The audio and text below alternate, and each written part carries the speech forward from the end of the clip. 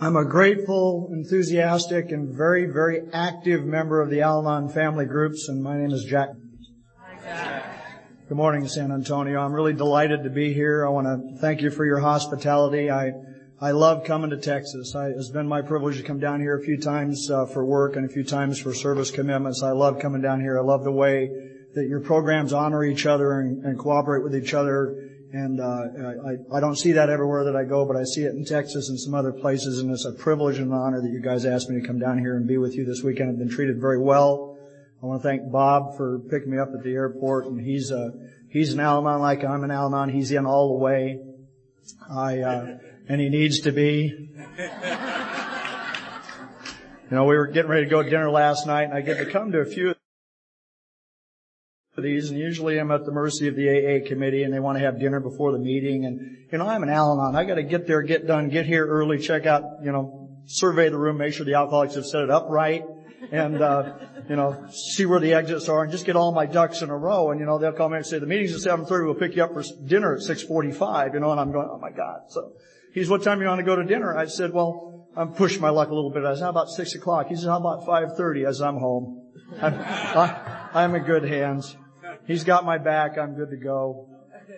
And I want to thank Vanjie for asking me to come and be with you. I haven't met Vanjie yet. Vanjie, you here? Put a hand up. Hi, Vanjie. Vanjie, I don't remember if we talked on the phone or if it was an email or something, but I just come back from Florida, and I think it was an email. I got an email that said, I just listened to your tape from Florida. You just spoke in Florida, and we're really excited to have you come out. We'd love you to come to Texas and speak at SA. And I'm thinking, Sex Addicts Anonymous. I've been ratted out to SA, and now I've got to join another 12-step group, and the next thing in my head is, I really got to tone down my talk.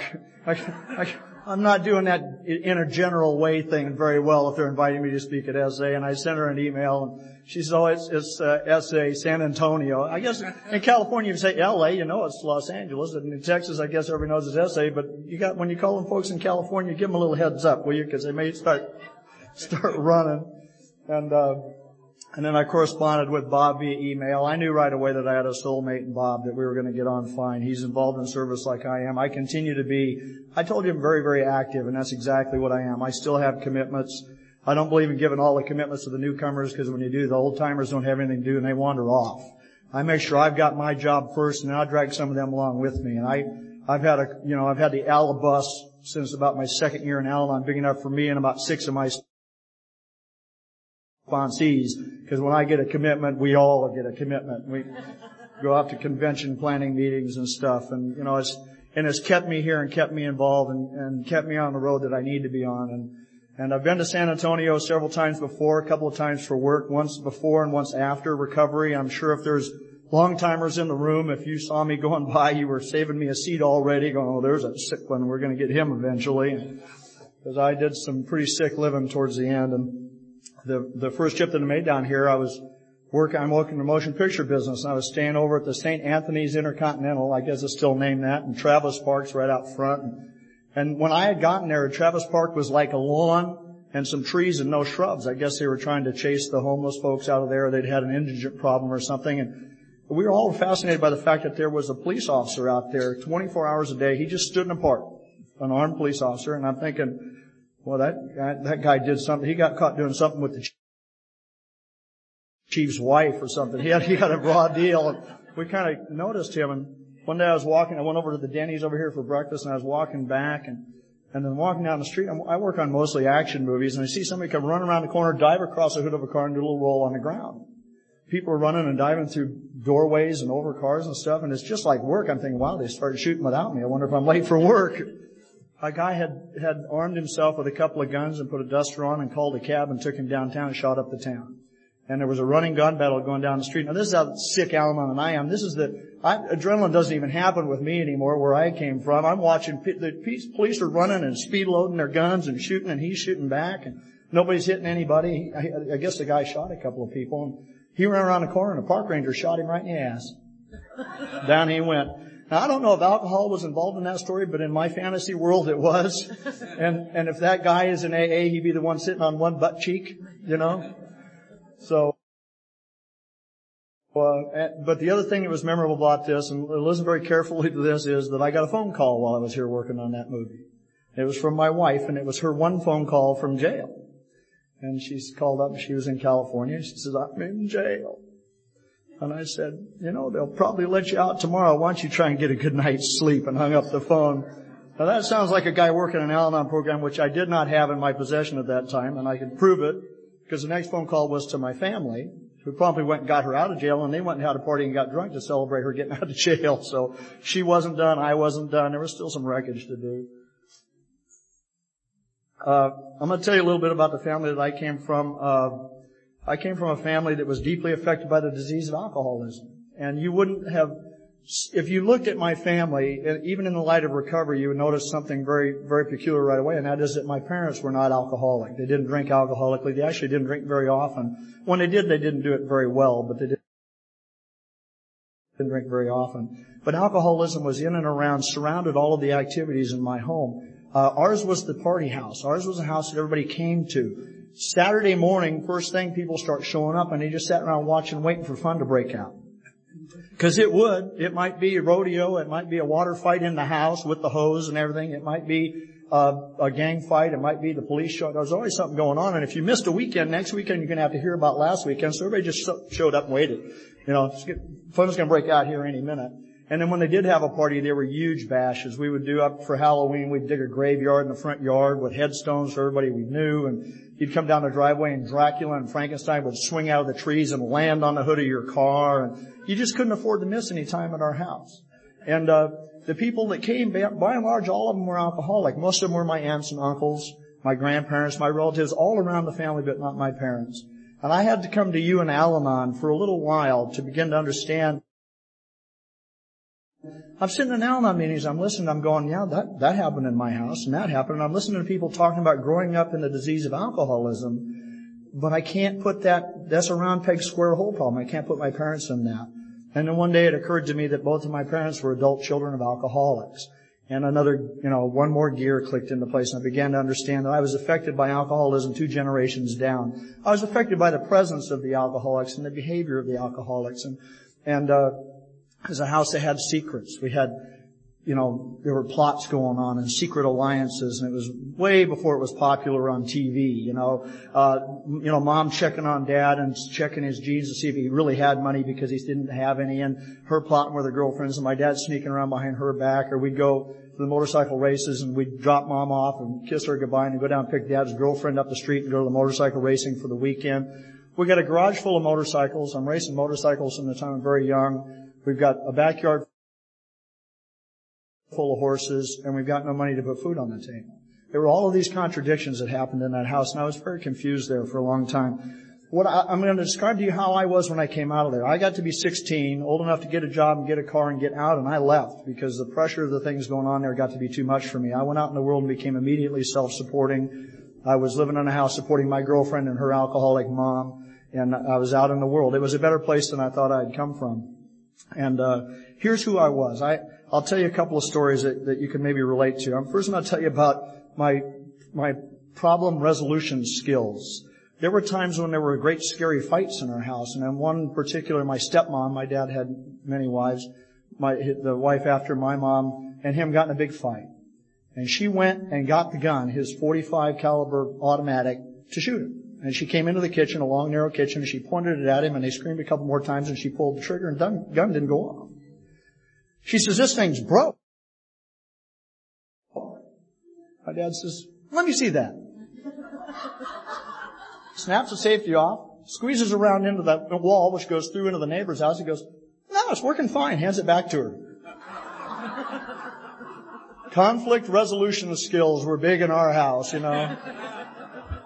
Fortunately, they did what you did. They had a good laugh about it. They had a big laugh, and everybody had a good time. They put the gun away, and for another time, there was times they were going to shoot the horse or shoot each other. And mom was I've heard this described at Al-Anon, but it was kind of what my mom and my dad's other wives were. They were half naked nighty hood jumpers. When he's heading down the driveway and they're on the hood in their nightgown trying to stop him from going, trying to bulldog the car to a stop.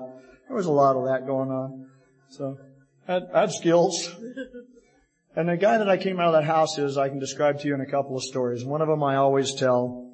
and it has pertinence that I'll get to in a minute, and that is that after a while, I'm out living on my own. I'm still the guy that the family calls to come and get them when they're in trouble. When they get in over their head, we better call Jack. Jack will fix it or he'll have the answer. I'm the answer man. I get a phone call in the middle of the night. It's about 2:30 in the morning. It's not unusual. Pick up the phone. No boundaries here. Just pick up the phone. There's been a fight at the bar. Your brother's been in a fight. Some guys crashed a window out of his van and tried to pull his girlfriend out. And he came home and got the shotgun and went back to the bar. And you need to go find him.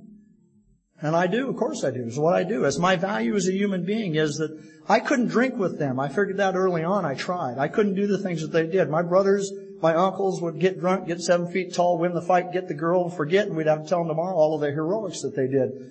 I would drink and get dumb and stupid and throw up and pass out and remember everything, which was awful. You guys don't know what a gift blackouts were. If you suffered from blackouts, you had a gift that I envy you greatly. So drinking didn't happen for me, but I could drive them. I could get them out of jail. I could go wait into the fight and get them out. And God help me, I did an awful lot of that. And I jumped out of bed. Of course I do. It wasn't even a question. Got in the car, went out. I have skills, stocking skills, actually. I found him in 5 minutes. First watering hole I checked, it was a pizza place that he went and drank at. And he's sitting in a parking lot, this empty parking lot in his van. He's got the shotgun popped up on the window. And all the windows are gone out of his van. There's not another car in sight. I pull up and I'm thinking, this is going to be an easy night in the hero business. There's no enemy close by. We'll probably get through the night without being bruised up too much. And I said, what are you doing? He says, I'm waiting for him to come back. The bars don't open for about 4 more hours. I think I'm still all right. So I take the gun away and I get him calmed down. I unload the gun and put it in the trunk and I'm getting ready to go home. And as I'm heading out, he says, well, I'm going to go find them. I says, oh, well, you go with God. And he's off going to go find these guys. And on the way out of the driveway, we've got CB radios in our cars. And the CB radio pipes up and he says, I found them. They're around the back. Okay. So I turned my little Mustang around and I went around the side of this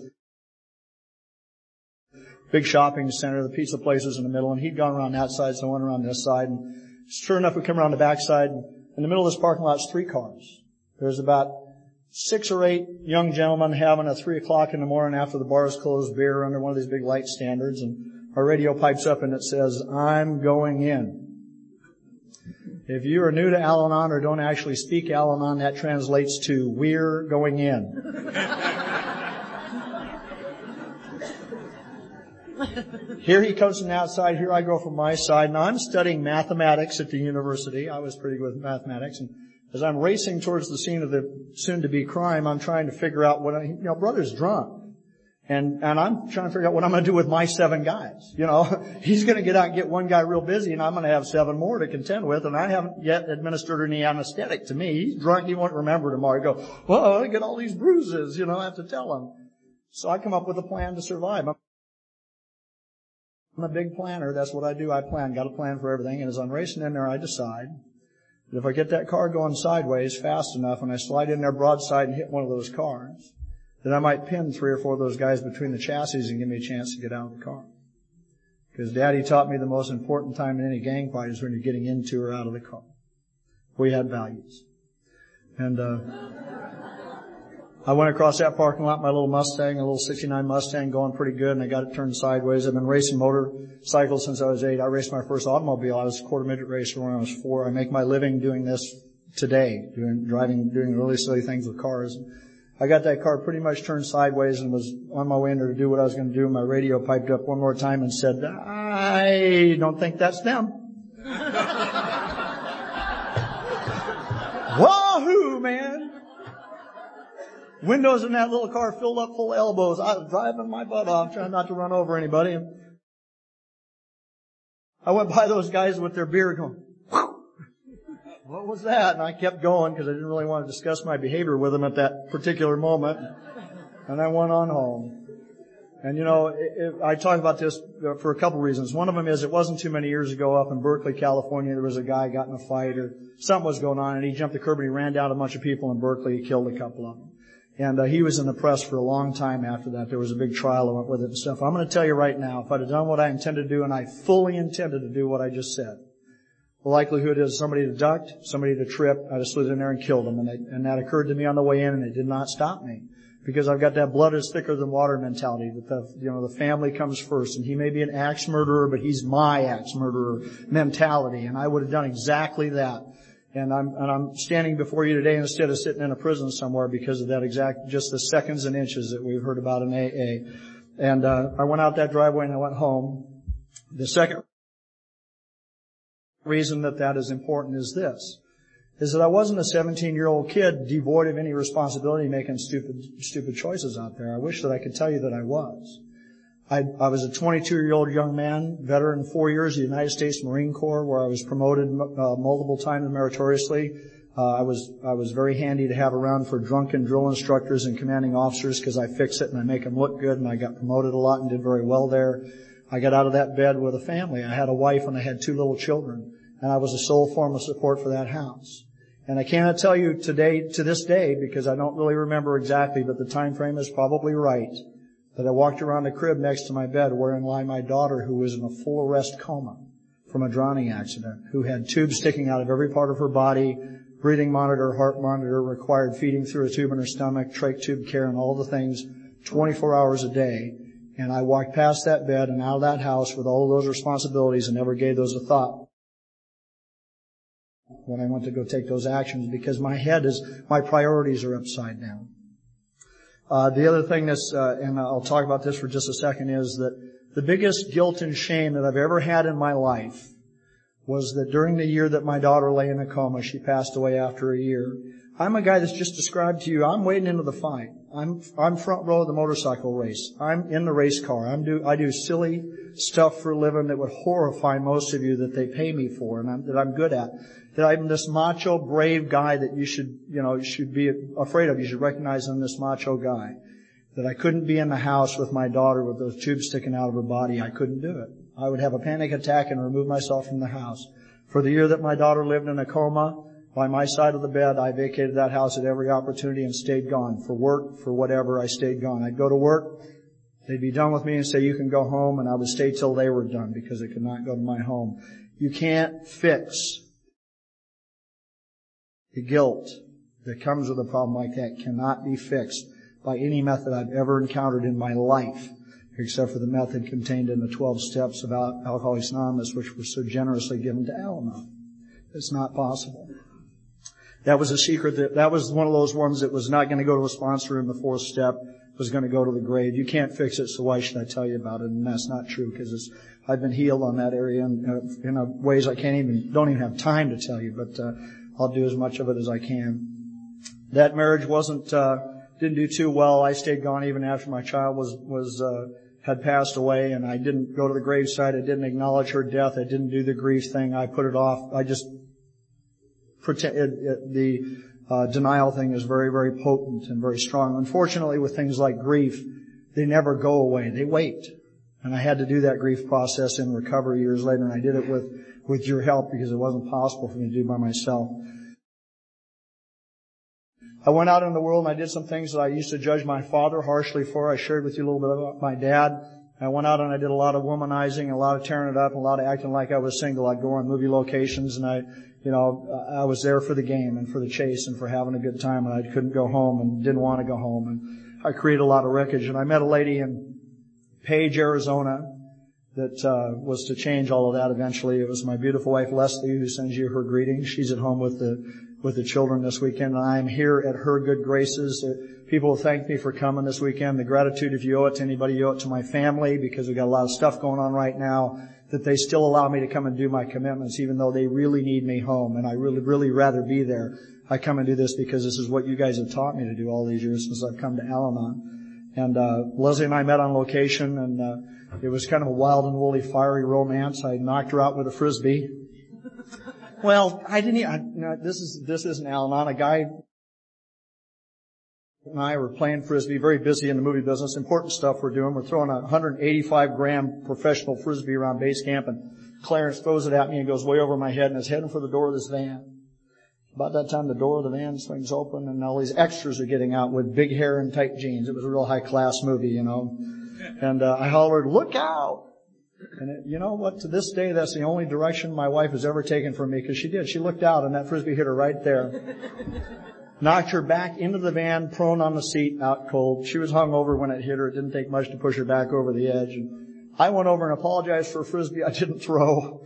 Are you all right? Can I get you an ice bag? Can I get the medic? Are you sure you're all right? She's going, no. She's hung over, not happy. No, leave me alone. I said, is there anything I can do? She said, maybe you can buy me a drink someday. It's my beautiful wife, Leslie. God was working in my life a long time before I was listening, you think? So one thing led to another. We changed locations. She went with me, and then my real wife flew in, and she was flying out. So I went to the airport, dropped Leslie off, and picked the wife up. I figured, why make 2 trips to the airport? And Leslie, seconds and inches, making it work for me. And I went back to California, and Leslie was on a series of geographics coming from Omaha, Nebraska on her way to California, and she moved to California, and we saw each other. We were actually on our first date in California was to the emergency ward. She called me up. My wife was out of town. I was on my way up to meet her and got lost and called her and got lost again, and doubling back to go figure out where I got lost at, and there's this big wreck in this intersection. And there's a Honda car buried in the grill of a full-size Oldsmobile. It was a head-on collision in an intersection up in Palmdale, California, and there's ambulances and fire trucks, and it's very busy. This blonde is in this car, is not breathing, and they're cutting the car apart to get her out. And I hear the officer saying, we don't know who she is. She doesn't have any ID. And I knew who she was. It was Leslie. And I went off with her to the hospital, and she quit breathing in the hospital. Now, she's died once in the car. She dies in the hospital. I run out and get a nurse. They bring the crash carts in to get her going again. And when they got her heart started, her eyes opened up. She rolled her head over on the gurney. She looked straight at me and she said, let me go. Can you imagine that? I could not wrap my mind around that for many years after that, what I had seen. I know because of you and because I regularly attend open AA meetings that what I was seeing was a little slice in the door opening of what it's like, the pain that it must be to be an active alcoholic in your disease, that she would rather die than pay the price for one more car wreck, one more mistake, one more problem, one more rescue from her dad, who was a rescuer for most of her life, that dying looked good to her, and opening her eyes and seeing me was not good news. That was to become a theme in our relationship later on. They figured out in this little hospital that she doesn't have any insurance, and they asked her to leave. She's died twice. Her windpipe is crushed. She's got broken bones. They set none of her bones. They put a neck brace on her, which was very nice of them, I thought. Put her in a wheelchair and loaded her in my car. They said, we hope you live near a hospital because she's not doing very well. I said, oh, thank you for sharing. Now, she was living with this phantom uncle. We still debate whether or not he was real or not. I don't know where he is. She's drunk and hurt, and she doesn't know where he is either, and we're discussing our options. Well, what are we going to do? She says, maybe you can take me to a hotel. I thought about that for about 5-8 seconds. I said, nah, patted her on her hand. She's never forgot that. Patted her on the hand. I said, honey, it'll be all right. I'll just take you home. Y'all forget I got a wife and family at home? You want to think about that and get back to me? Called the wife up, said I got a friend in a car wreck, bringing her home. She met us in the driveway. She grabbed Leslie's ankles. I got her by the armpits and carried her in. Leslie's been sharing for 17 years at AA that I dropped her coming through the door into the house that first time. I might have. I was a little nervous bringing a girlfriend home to meet the wife and the kids. If you just came in late, I am not the AA speaker. Y'all didn't see a girl on the program, thought there was no Al-Anon speaker this weekend, didn't you? Now you can't get out and do it gracefully, so you're stuck. Brought her in, laid her on the bed, in bad shape. Really thought she might not live. We watched her for a couple of days, and she started coming around. Got her to the doctor, and they started setting her bones and treating her for her injuries and stuff. It set up 6 months of some very interesting living at my house. Big, happy family, Leslie called it. She had a new mom and a new dad. That would be me. New brother, new sister, new dogs. Everything is good. After about a week, she starts drinking again. After we'd had an argument about her being able to drink on medication. She had I'm having a little glass of wine. I might have a goblet, and half of it, and leave some, but she still just snarls when she thinks about that. It was a terrible waste of alcohol. She said, I'll be having some of that. I said, no, you won't. It says right here on your medication you can't drink when you're doing this. And my girlfriend had such a tantrum in front of my wife that I gave her the whole bottle. She was so well behaved that my wife and I both made sure she had her own bottle every night at dinner. It was the only time during her drinking career that she actually stopped for any length of time, and she was on heavy meds, which got her by. And after a while, my wife is confiding in her there may be problems in our marriage, and my girlfriend is giving my wife pointers on how to put the marriage back together, and I'm telling my girlfriend to stay out. I'm still okay with this. This is just drama like I grew up in. I can deal with this. It got a little more complicated when we started going on double-blind dates together. My wife would find some guy or call some friend of ours, and we'd all go out to dinner at a nice restaurant, and we got tablecloths there, and we're all sitting around having a glass of wine, and somebody just kicked their shoe off and got their foot up my pant leg, rubbing my leg. And my highest ambition in life is it's not the other guy, because I don't have a clue which one's doing it. Just smiling and making special eye contact with everybody going, oh man. So Texas comes into the story about this time again. And Leslie got a job offer. She got well enough to go find some work, and she got a job offer in California, one in Texas, and we decided Texas would be okay. And she actually moved to Houston for about 6 months to do, she was in the restaurant and hotel business, and she went down to Bennigan's to study to be management at Bennigan's. Her story is that she'd go somewhere for 6 months. She'd do good for 3 months, bad for 3 months, and they would either fire her or promote her and move her on. And she got to the end of 6 months down here. Well, while she was gone, we finally set about dissolving that marriage, and my wife and I separated, and Leslie was calling me up at night, and she finally called and asked if she could come back to California, and I drove straight to Houston, Texas from California with my foster brother, and picked her up and drove her straight home to live happily ever after. Yahoo! My wife had been a barroom drinker and a blackout drinker. Every single night at the bar, every single night a blackout. Every morning woke up someplace new with somebody new doing something new. For some reason when she came to me, she decided that she didn't want to do that her meal ticket would disappear or whatever, and she moved her drinking into the kitchen. And I had the privilege of being with my wife during the last year and a half of her active drinking. And I really didn't know what I was confronted with. I just thought I'd really made a terrible mistake, I'd come home from weeks or months on the road, the conquering hero, and come through the door, and it's hellfire and brimstone at my house. I'm not even 4 feet inside the door, and I'm Hitler, trying to figure out what's going on. And what she will tell you, if you've ever had the privilege of hearing her do her AA talk, is that when I was gone, she could drink the way she wanted to and needed to. She could drink on the bathroom floor where the tile was cool, where it was crawling distance to the necessities. She didn't have to look good or be good or put on any kind of a front. And when I got home, she had to maintain some act of being normally, relatively sober until I could see her consume a couple glasses of wine, and then she would pass out and black out, and I'd carry her to bed. And it went on for a long time that way. And towards the end, she did tell me that she had a problem. It was actually, she embarrassed me on a movie that I was on. She poured the director's wine in his lap while she was pointing out to him the finer points of directing a movie. This big movie director, my wife, the catering director, is telling the movie director how to do his job. I grounded her, sent her to our room.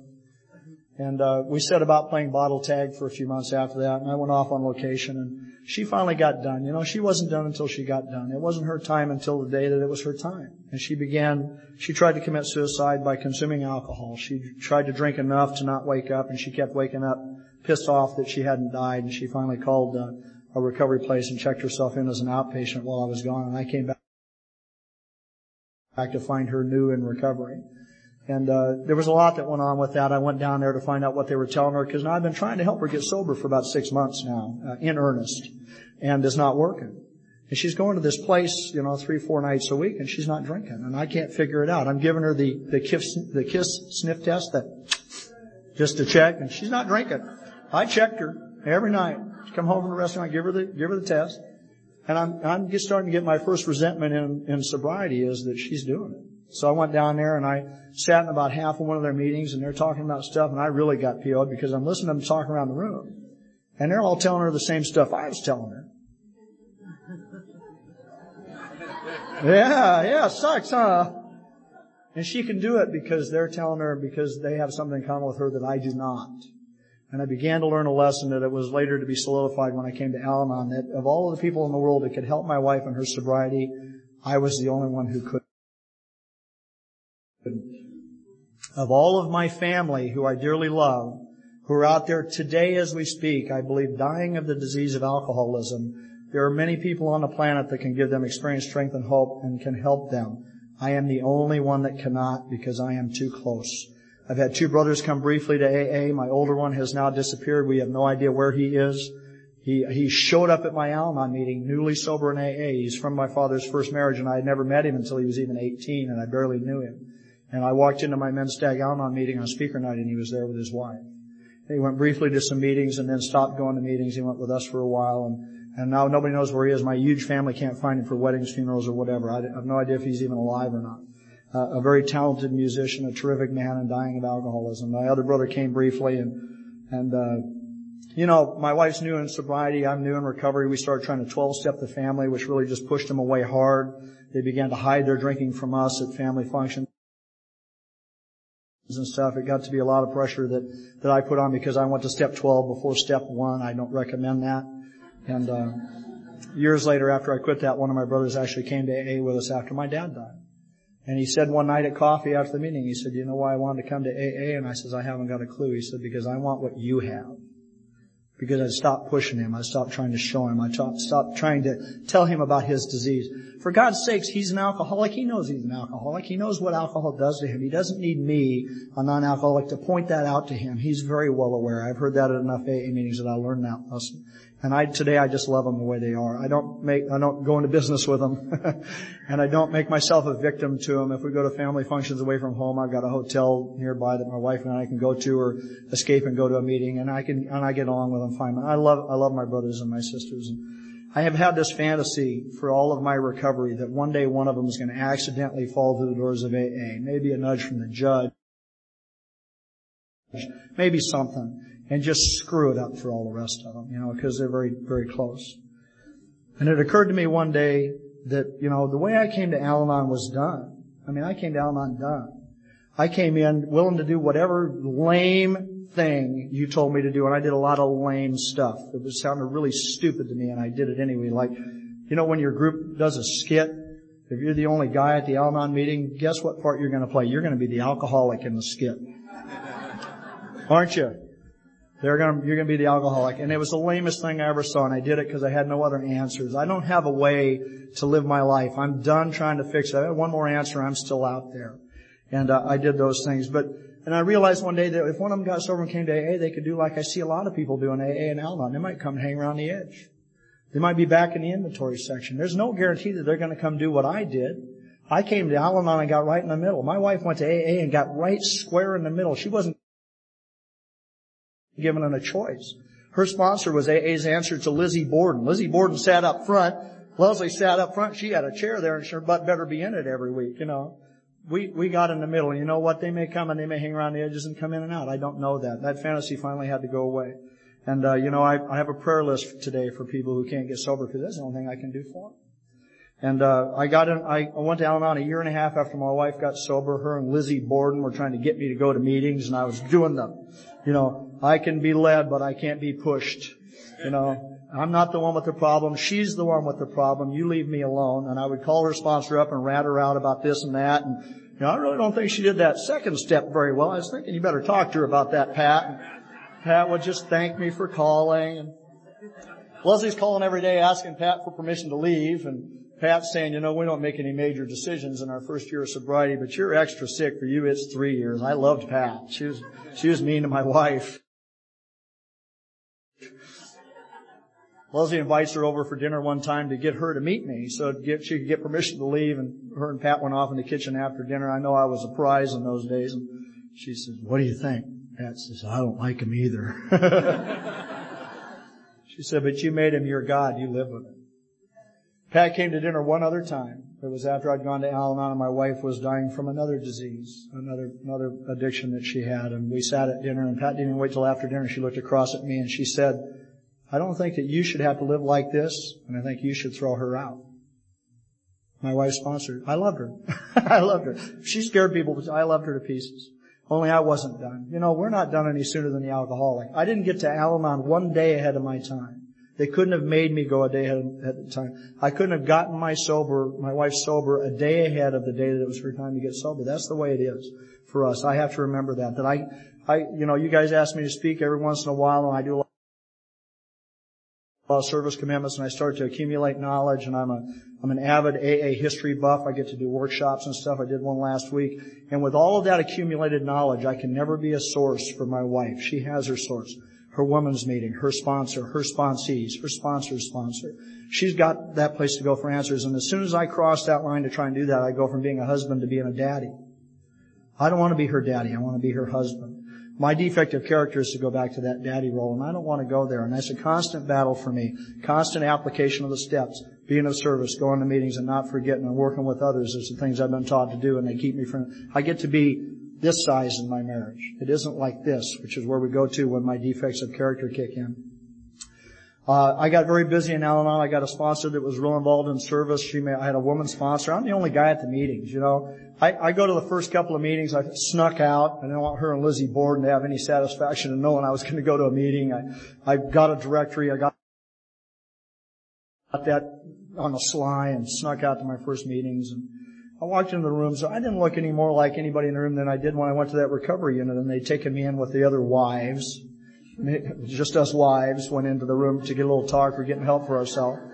And I couldn't identify visually or otherwise with who was in the room. And I snuck out to that first meeting, and there were 8 little blue-haired ladies in there in a circle. And I went there because my wife had tricked me into going to AA. I'd started to hear about recovery in AA. I was going to AA speaker meetings by then for about 6 months every week with my wife, and I began to learn about the disease of alcoholism. I recommend that highly. And I began to hear the message of recovery from the podiums. I began to learn about recovery, and I wanted what they had, and I wasn't sure how to get it. And I went to Al-Anon, and these 8 little blue-haired ladies are sitting in a circle, and they've been waiting for me, you know. I got to tell you, I've been around Al-Anon a little over 15 years, and I'm absolutely sure that all 8 of the little blue-haired ladies were younger then than I am now. But it was my perception when I came through the door. But I began to hear pieces of my story, and I knew I was in the right place. And I've been going to meetings from that date of this, at least 3, 4, 5 meetings a week ever since, and 1 AA meeting, sometimes a lot more. And I went to my first meeting of the home group. I rode my bicycle up there. I'm an avid long-distance cyclist. And now, see, I've been going to AA, and they've been doing, is there any newcomers in the room? The hands would go up. Sometimes they go up month after month after month. And that doesn't look too good to me. And I don't want to be new anywhere. My ego doesn't want me to be new anywhere. So I go to Al-Anon. I get there before you're there. I set up the chairs. I'm busy when you get there, so you leave me alone. I sit in the front row, happy and well-adjusted. Fine, I'm fine. Leave me alone, fine. And you leave me alone, and then I'm the last one to leave. And I'm showing up at this. Now, I've got to have a plan, right? I want to be an anonymous newcomer guy at an Al-Anon meeting where there's 40 women and me. My plan is I show up in my roadie spandex heat shrink to fit, no secrets from the world roadie bicycle suit to be an anonymous guy in a room with 40 women. So I'd show up with my clothes, my street clothes in a pack, and I'd change into my street clothes, and I'd be dressed when you got there, and when the last one of you left, I'd get back in my roadie suit and go do my ride. And 2 months later, I had my first spiritual awakening in Al-Anon, and I recognized that was my seat. That nobody was going to come to me and say, you're a guy, you can't be here. Nobody was going to come to me and say, she's sober, what the hell are you doing here? Nobody was going to come and say that I hadn't earned my chair in Al-Anon, and I left the clothes at home, and I showed up in my spandex suit. And I haven't been a newcomer yet. This is 2 months in, and this redheaded lady friend of mine, Patty M., walked up to me and she said, patted me on my spandex butt. She said, you keep coming back, honey. Got that lady sponsor. Every time a job came up, in or out of the group, her hand was the first one in the air, and I got the job. I thought there was something wrong with her. She'd start jumping out of her chair, and I started going places in Al-Anon. I did commitments at the meeting. They found out I didn't want to talk to you or touch you, so they made me a door greeter. You know what a door greeter does at Al-Anon? You guys are shaking in AA, but we're hugging in Al-Anon. You got to hug all of them coming through the door. I don't even want to hold your hand and do the Lord's Prayer, which I'm horrified by at my first AA meeting, by the way. Whole meeting's over, ready to leave, and they pulled me back in and made me pray against my will, you know. Hated that. So they made me a door greeter. I got to meet all of you. I got commitments at the meeting, and I went from, this is the secret, if you're new in AA or Al-Anon, you want to figure out how to get from out there to in here, get a job at the meeting. And they don't give you a job. They don't think you're worthy of a job. Make your own job up. The ashtrays are your job, or the coffee cups, or setting up the chairs, or breaking them down, or sweeping the floors after they leave. Give yourself a job. Get a job at the meetings. You will go from being on the outside of the group to being on the inside. You won't even know how, when it happened so fast. And I got jobs in Al-Anon. I started going places. I started doing service outside the group. I wound up 5 years in Al-Anon. I'm the Al-Anon chair for Southern California. We've got 430 meetings in our intergroup. We've got 3 permanent employees. I don't know crap about the traditions or the concepts, and they put me at the big desk, where all the letters come. We write letters. People are not always happy if you do things in service in Al-Anon and AA, and they have opinions about them they share with you. I had to start going to step study meetings and tradition and concept study meetings to learn how to do my jobs in Al-Anon. And by the time I learned them, they get me out of there, because as soon as I figured it out, I might fix something and really mess it up. And I've been doing it from that day to this. My sponsor told me she sicked me on the newcomer guys. I'm the only guy in the meeting every week. A guy'd come in. She says, if you stay here and do this deal, guys are going to show up and they're going to stay. And they're going to ask you to sponsor them, so you better get busy on the steps. Well, I don't want to be responsible for somebody else's failure, and I got busy. And they start asking you to sponsor them. You start scooting on up the road so you can stay ahead of them a little bit. And those meetings that I went to then, I still go to now, almost all of them. I think one of them is closed. Those meetings you show up early, it's all guys. By the time the meeting starts, a third to a half of the meeting is guys, and we all sit in a group. It's kind of a little voting block we have over there. I sit down and they on both sides of me. A coup has happened at those meetings. We got a lot of guys in there. And I've changed sponsors a couple of times since then. That sponsor has left Al-Anon and moved out of the state. I had a very loving man sponsor with over 20 years of sobriety in AA who was also in Al-Anon for a while, and now my sponsor is our immediate past delegate for Southern California, which means when I call them up whining that I have too many service commitments and they want me to do another one, I think it's enough now. You know what that answer is going to be when your sponsor's the ex-delegate? Sorry. Put your hand in the air, stand up for the job. Ain't your business. God will decide if you need that job or not. And I do that even when I think that my job and my family is all going to be too much. I'm going to bring you up to date about what's happening now. I think that that's the most important thing I can do as a speaker, is tell you what it's like right now. Sometimes we forget that. My wife and I are both very busy. We sponsor a lot of people. We have sponsors who have sponsors. We're at meetings all the time. My wife sponsored a woman for 5 years in and out of AA. And she's drunk and sober, drunk and sober. By the time she was 29 years old, she called us up and said she was done. She was homeless, hymnless, carless, moneyless. She drank herself out of everything. She's on the street at 29 years old with 4 kids. And my wife had seen one of them born and one of them as a newborn. She'd been with her for a long time, and she asked if we could get her in somewhere. And my wife got her a bed at a halfway house down in Laguna Hills, California. And she was on her way out of town to speak at a convention, asked me if I'd take her there. I'm an Al-Anon going on AA 12-step call. I had a little philosophical problem with that. You guys have really convinced me that I've got no business doing that. And I said, I will go if you send one of your sponsees with. And we went over there to get her and got her a bottle to get her in the car. That's new 12-step work for an Al-Anon like me. Here's your bottle. Come on, in the car, honey. I leave that to the women in AA. That's just fine with me. I like to watch it, but I don't want to do it.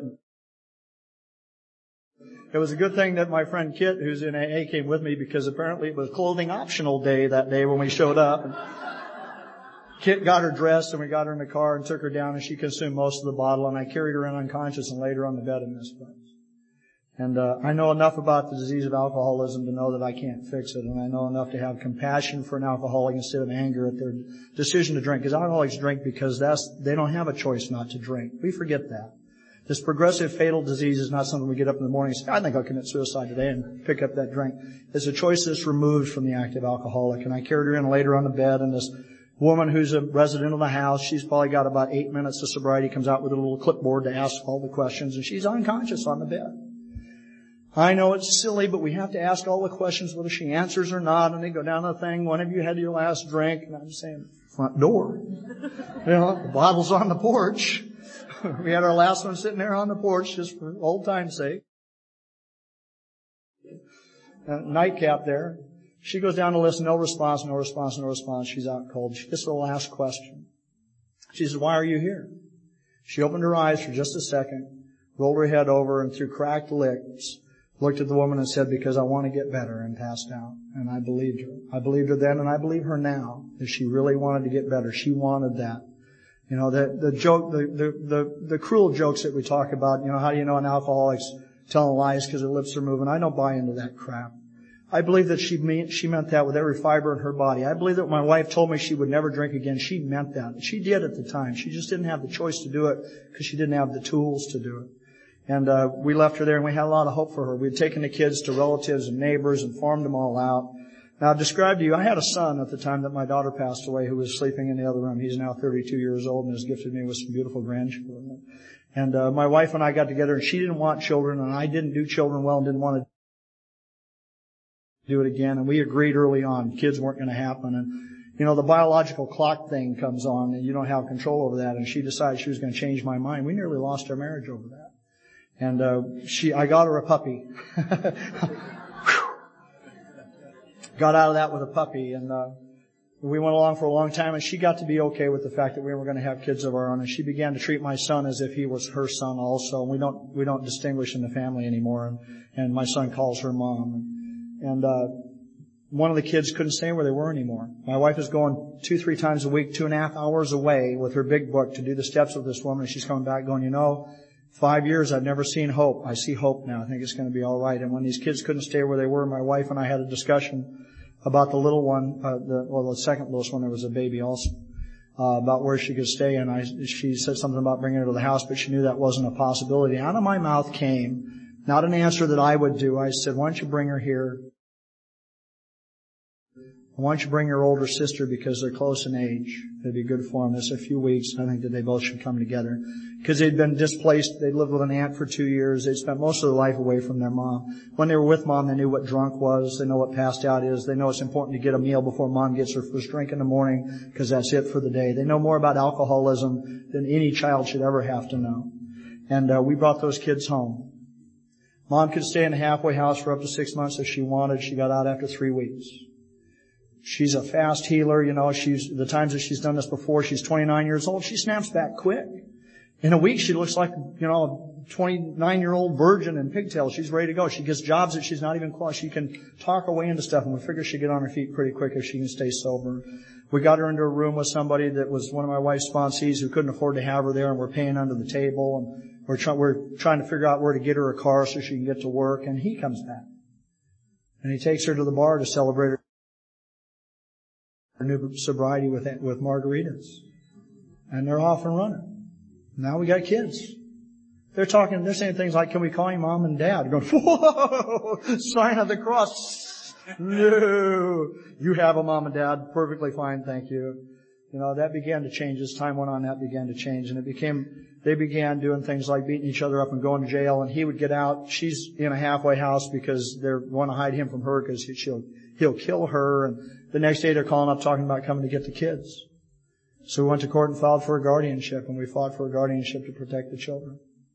And we waited a year after the guardianship was awarded, and they came and visited twice and never called on the phone, no Christmas, no birthdays, no nothing. And we filed to adopt them, and it set up a huge battle, 1.5-year court proceeding, a 6-week trial. 6 weeks. My wife was on the stand for 6 days. Everything that she ever shared as an alcoholic woman, working with another alcoholic woman in terms of what she had done, came back through the attorneys as accusations. And my wife had heard her 5th step. She knew her 5th step. She could have got on the stand and gave as good as she got. When we talked to people in AA that gave us advice about what to do, and she sat up there and she said, yep, I did that. Yes, I did that. Yes, I did that. And yes, I'm sober today for 17 years. At that time it was 15.5 years. And after a 1.5-year court proceeding, the judge granted us permission to adopt those little girls, and he made us a family 2 days later. Now,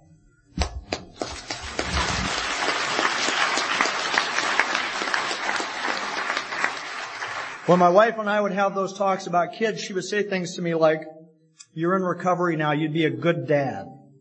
And I would say, that might be true, but I don't want to know and I don't want to find out. My memories as a father were not good. I'm a selfish and self-centered man. I subscribe to the big book. I'm a big book Al-Anon. That describes me in every way except for the allergy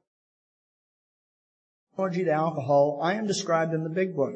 Those kids weren't about me. That wife wasn't about me. I'm about me, and I didn't have time for them or for her, and it was not a good experience. And I knew I was afraid I would do that again. And I'd say I've done it. I don't want to do it again. I've buried a child. I don't want to do that again. And I'm going to tell you right now that these kids have been with us a little over 5 years. We adopted them 1.5 years ago, and I'm a good dad today. I'm a really good dad today.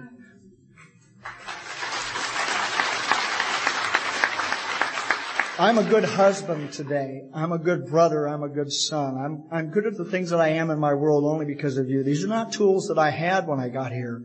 My wife's only tool for living was alcohol until she got to AA. Her first year of sobriety was more miserable than her last year of drinking times 10 because they'd removed her only tool for living by taking away alcohol. It took a while to acquire those tools. Those tools for living worked for her and they worked for me. It's been a long struggle with this. These children came with special needs. The older one is ADD. And she couldn't read. She'd read a one-page story and she couldn't tell you what was on it. And we took her to get some help and started her on a really small dose of a medication, and it was like a light switch went on. Her first book was Little Women. For God's sake, she read the whole thing in about 2 days, devoured it, and told us every day what was in it, who was in it, and what they did. And she's a straight A student. Day after tomorrow, I'm going to her school. She's being awarded Student of the Year at her school. She doesn't even know yet. I'm making sure I'm going to be home for that. They want me to go to Chicago to work. I was supposed to go do a job in Chicago, and I told them, no, I need to be there for my daughter. But the younger one has got more severe problems. Mom, as she progressed through, the children began more liberally to apply alcohol and drugs during the pregnancy. And the little one has problems. She's bipolar and she's ADHD, and you can't treat one and not have adverse effects on the other. And we've gone through the doctors and the psychiatrists and the drug regimes and stuff. And my wife and I are struggling to keep our marriage together. This is an enormous amount of pressure to have a really sick, emotionally sick child. And together as a team, which is what has happened. See, this can drive you together or drive you apart. It's a coin toss. A lot of marriages don't survive stuff like this. Fortunately, because of the tools of the program, has had more of a tendency to drive us together than apart, and it's been a tough struggle. And we went together as a team, and we presented to the Los Angeles City School District to get an IEP judgment on her. And we failed the first time, and the second time we did together because I didn't participate the first time and got her some help. She's going to have a special school and transportation and counseling and wraparound. We can get her anything that we want. When we left, these people at the IEP, these professionals whose job it is to try and keep the money from going anywhere, gave us anything we wanted, and we're crying when we left. You know, these are the skills I've learned with you guys. I learned conflict resolution at business meetings where you all fight about the stupidest crap. You know, you go in there, and I've been in a meeting and they make it nice. And you go to the business meeting and man, people get real excited about stuff. And I'm going, oh man, it's not safe anymore. I can't stay. And then the conscience of our higher power expresses himself through the group conscience. When we say the Lord's Prayer and all go to coffee together and we hug each other. You guys taught me how to do that stuff. You taught me how you guys gave me the tools to eulogize my father when he passed away. One of the biggest fears I had was I was going to get up as the oldest son and tell y'all what a rotten son of a bitch my dad was.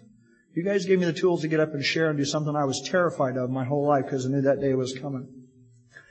Where we are right now is we're in flux. My little girl this week went into the hospital. She may be in there a week or two. She's being screened by some of the best in the world. The best in the world. And we're going down there every day to visit her. And I don't want to be here with you. I do this because it's been beat into me that I do this because I'm supposed to do this. I'm supposed to give back what was given to me. Your slogan for this weekend. I have to freely give what was given to me. I'd rather be back there, even in this looking on the wrong side of the glass with a wire in it, to be with my family. Because my wife and my family need me. And I'll be back there. And I get daily reports about that. I don't know where that's going to go. You know, when Bob first contacted me, he sent me an email. He says, so how long have you been on the speaking circuit? And I don't consider myself a circuit speaker. I'm more of a serial speaker. Because God keeps giving me new stuff to share. You know, every share is a damn cliffhanger. I'm getting tired of it. I want the old story just to stay there. No new spiritual growth, you know. Just let me get the punchline in and get out of here and shake a few hands. And God keeps giving me new stuff. And I don't know where this is going to wind up. But I'm going to tell you this, that I'm going to get through it. I got an overwhelming sense of well-being about 3-4 weeks ago, standing on the beach. I was working on a job. It was a rock video or something. And my daughter's head's caving in, and my wife and I are spinning out, and we're fighting doctors and lawyers and stuff to try and get her some help. And I'm standing on the beach going, God, I don't know if it's going to be okay, man. Is it going to be okay? I don't know. And there's this big cliff by Magoo Rock in California. If you've ever been there, it's a huge cliff, and there's a rock on this side and a little bay. And I was just standing there thinking about that. A school of dolphins came around the corner. About 10, 12 of them, with a couple of young ones being kind of mushed along by the parents. I get this overwhelming sense that, no matter what happens, it's going to be okay. And I called my wife. I says, I can't tell you how I know, but it's going to be okay. As long as I stay close to you, as long as my seat's in the middle, my seat's really up front. I don't belong at a microphone. I'm front row taking notes guy. I'll come do this, but I belong there listening to you guys. The speakers I've heard this weekend already have touched my heart. That's as high as you go as a speaker. And my place is in the front row. When I get back to Monday, I'll be at my Monday night meeting. With the stuff going on, I'll do my stuff. I'll get to my meeting because that's what I'll do. All day long, my sponsees will call me, and they won't start off with how are you doing, and we won't go there. We'll talk about them. And a couple of them will make a mistake and say how you doing before we start. And then we're going to talk about me for a while. And that's okay. That's how they've been around a while and they might get to stay. My life has been immensely improved, made immensely better by my association with you. I hope to always have a chair in the middle of you. Thank God for Al-Anon and thank God for Alcoholics Anonymous. Thank you.